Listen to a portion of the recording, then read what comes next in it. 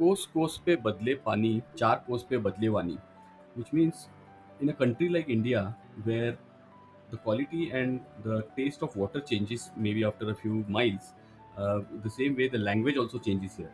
And with that brings a lot of, you can say, treasure or heritage which we have in terms of literature, poetry, storytelling, art in different languages.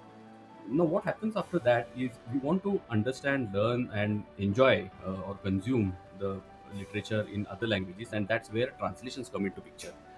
One good example which I have seen since my childhood is, and which I always thought that what would be, how unlucky or unprivileged some people who don't speak or who don't understand Marathi are, especially when I used to read about or listen to Pula Deshpande and his work uh, in Marathi. And then I saw that some people have done translation of PL or Pula's work in different languages, whether it is English or Hindi. And then you realize, unfortunately, that it comes nowhere near to the original work. Now that's one side of the story, and the other side where I am at the loss is when it comes to the work done by someone like Rabindranath Tagore. So most of his fantastic work has happened in Bengali, and unfortunately, because I could not understand Bengali when I tried to go to the translated version of Rabindranath Tagore's work, I understand, and I will not be able to get that. But then, only when you speak to people who have read the original work, they will tell you how far it is, maybe from the original work. So, the topic of the day today is how things are lost in translation. Welcome to 13. 13 is a podcast about being and creating. In this podcast, we acknowledge the mundane and celebrate the everyday.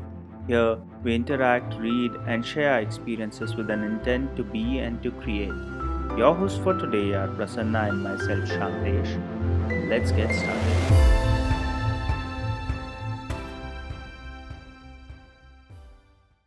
I think we have discussed about this in past as well, and we want to just look at what are the things which take place when we talk about translation, and especially when it is the literally translation to start with. And many words are not the exact replacement, or many metaphors might not go well in different languages, and that's why we see that it either becomes a comedy or it absolutely loses the real meaning of the translated word. I completely get what you're saying because Pula Deshpande's works is something which I have been listening to for years since I was growing up. And even if you want to communicate that, you can communicate the content, the matter of what he said by translating, but the essence is lost. In fact, the two examples which you cited also are very interesting because Pula Deshpande himself learnt Bengali just to read Gitanjali so that he can understand the true nature, the true essence of the book. So, a lot of times in translation, in the literal translation at least, the translator is doing an excellent job. It's not that they aren't able to translate, it's just that they are translating the matter, the content. The essence is a part of a culture, a part of inheritance, a part that has evolved through time. And only a person whose upbringing is connected to that culture, or only a person who is able to then align with that culture, is able to perhaps get the essence.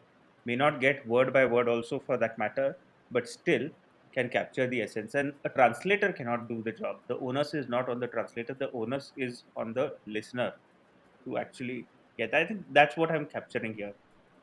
And I completely agree. And because some of these words, phrases, or even metaphors have come from the culture, if you see, even in foreign languages like French, for example, there are a few words in French which are not only a replacement for a word in English, not only a replacement for a sentence in English, but the entire story in English is captured in one single word. But that's Hmm. again, as you said, because of the culture and the context in which you have use that word and the meaning associated with that and the story behind that word, only those people will be able to understand. If you try to make a literal translation of it using a Google Translate, it will land nowhere. And I think that's important also because, for example, let's give an example. Now, in the 15th century, 16th century, Middle East, present day, what was the Arab world, they believed that you love from your liver. So the terms like kaleje ka tukda comes into picture.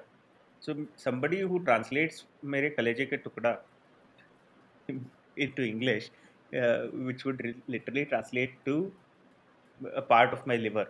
Nobody is going to actually get what they are saying. A part of my heart may perhaps do the closer job, and therefore, whether the dilemma is whether to translate what is literal or whether to translate by capturing the essence. And the idea is, I mean, this is a very naive example, and so one as a translator might be able to decide also, or one as a listener might be able to also choose what she or he wants to get translated. But in reality, it's much more complex than that, because you want the content as well as the essence to be captured, and that is extremely challenging when it comes to translation. Absolutely. And then, just to take this topic ahead now, of losing or getting lost in translation. So, if we see in today's world, especially when with the emerge of social media and micro blogging kind of concepts like Twitter, etc. So, there the number of characters are limited.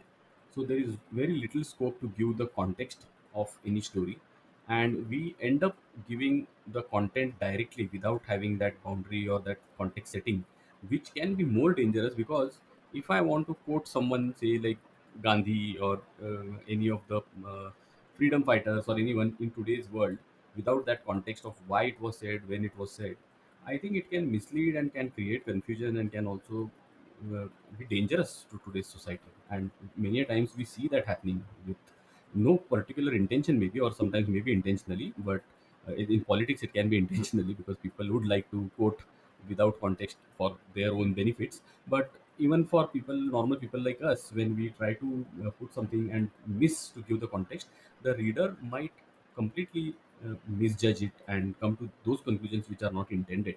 So that's also a kind of loss in translation, I would say. It's not the literal translation of a word to word or a sentence to sentence, but missing of the context. Absolutely, absolutely. And the more popular or known you are within your circle, the more challenging it is to communicate. You have to be extremely conscious of what you say or what you mean to say. A few days ago, the controversy around Deepika Padukone's tweet, which happened, where she said something like she's been made to feel like a person of color, which was uh, taken in a completely wrong spirit, maybe, and there was an entire uproar uh, on kind of deducing that, do you mean that you are actually white and not a person of color? So it was completely probably misinterpreted, and like you said, these 240 characters or whatever Twitter gives you is extremely limited, and one might not think so much before tweeting and something else happens. But that's one part which is probably, I would say, lost in translation, more closer to a misunderstanding. But then there are two other facets also. One is lost in translation by deliberating a misunderstanding against the public figure, which also happens a lot of time in political scenarios as well as somebody who is getting extremely popular. This is very common trait where deliberately somebody's phrase is taken out of context and put in some other place just to create that chaos, just to create a sort of bad publicity for that person or organization.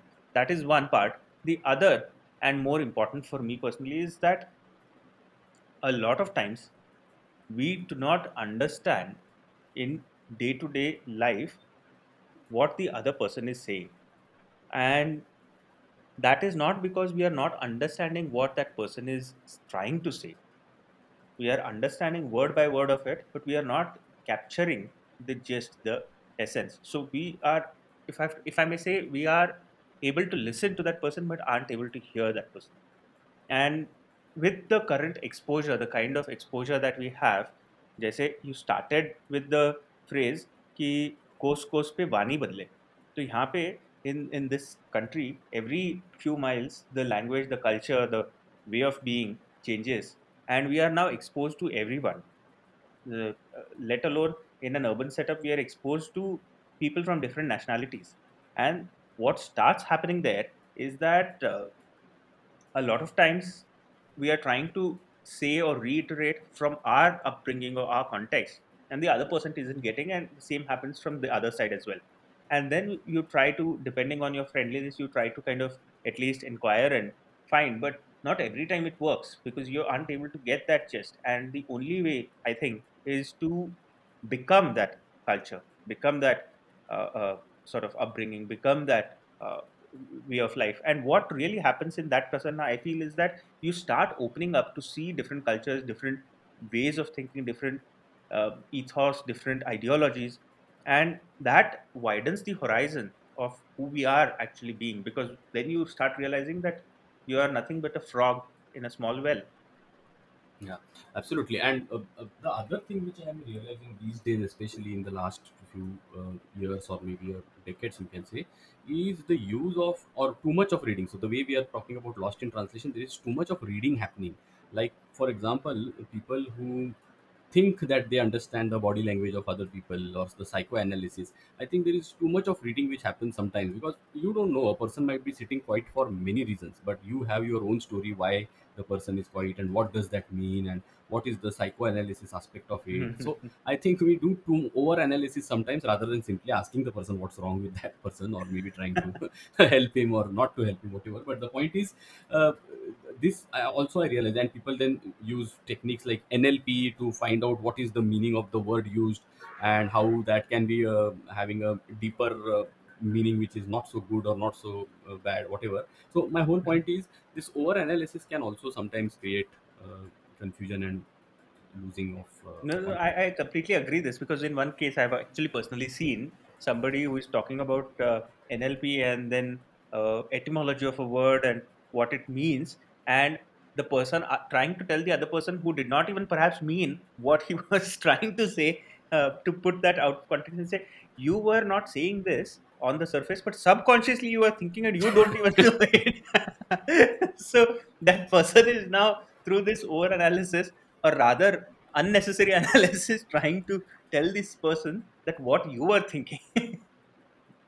Absolutely. So No, that can create a complete mess out of it because you are right, absolutely correct. So the person might have not even thought about it, but then just to say that how your thought is violent within inside and how how you are using these words because subconsciously you want to say this. I mean, it is little. It's funny, but at the same time can be really dangerous because the other I person has think, a lot of biases.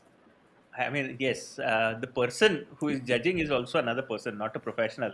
One is in as a professional, if with years of experience, and not just by reading a few books, because then there's no difference between that other person and that professional, just because he's labeled as a professional and has one certificate which says that you've studied this. But with years of experience and deeper observation, if somebody is really able to pinpoint and see the deeper meaning, a possibility, then we can buy. But today, in the age of social media, anybody and everybody has become this analyst, this researcher, this deep thinker, and therefore it becomes extremely challenging to understand when somebody opinionates on another person, whether this Yeah. is right or whether this is a sort of a superficial understanding. Yeah. So the other person is probably trying to say something else altogether, and we completely misread, misjudge, misevaluate, and then we start assuming that this is the truth. But what happens is now we are able to take that forward and propagate also to others that no, this is not what she was saying, this is something else, and she was saying completely different, and that's not right, and so on and so forth. Yeah, and just to extend that joke a little bit more, maybe it's like the over analysis can be done in both ways. Like if I see you in a video frame and then I see that okay, on the backside there is a lot of blank space, then I will tell you that shows that you are open for new things. That blank space tells that you are open to bring new things into life. That can be one way of the story. Other way is based on my biases. I can say okay, you are blank, you don't have anything with you, and so you have to create your own. Creation, etc. So there can be multiple such stories which one can create. So I think this Mhm. losing in translation can go to whatever extent one wants to. Absolutely, and I think that is something which is the translation is happening from the translator's bias. One needs to realize that. But more than bringing this idea of translator, we constantly are feeding a translation into our own head. Forget about social media, forget about other people whom we are influencing or not. But we ourselves are translating what we are seeing as what we want to see rather than what it actually is. And that translation which we are feeding is something totally devastating, because then everything appears jaundiced through a yellow lens. I think we have to really look deeper into that and see what is being said and what is being heard, what is shown and what is seen, and create distinction between the two. Just to be mindful, just to be aware where we are misrepresenting to ourselves and hiding certain things just because of our biases is step one. I think with that, we complete our today's conversation. Thank you. Thank you for listening. For more such podcasts and daily writings, subscribe us on creating13.com, that is creating13.com. We request you to share this podcast with your friends and family and anyone who may be interested in such topics. Your sharing will only help us to reach out to people and to serve our cause. You can follow us on Facebook, Instagram, or Twitter. We've put the links in the description. You can also listen to our podcast on your favorite podcast platform now. We hope that you've enjoyed this episode, and we wish to have you with us again next week for listening a new episode. Until then, take care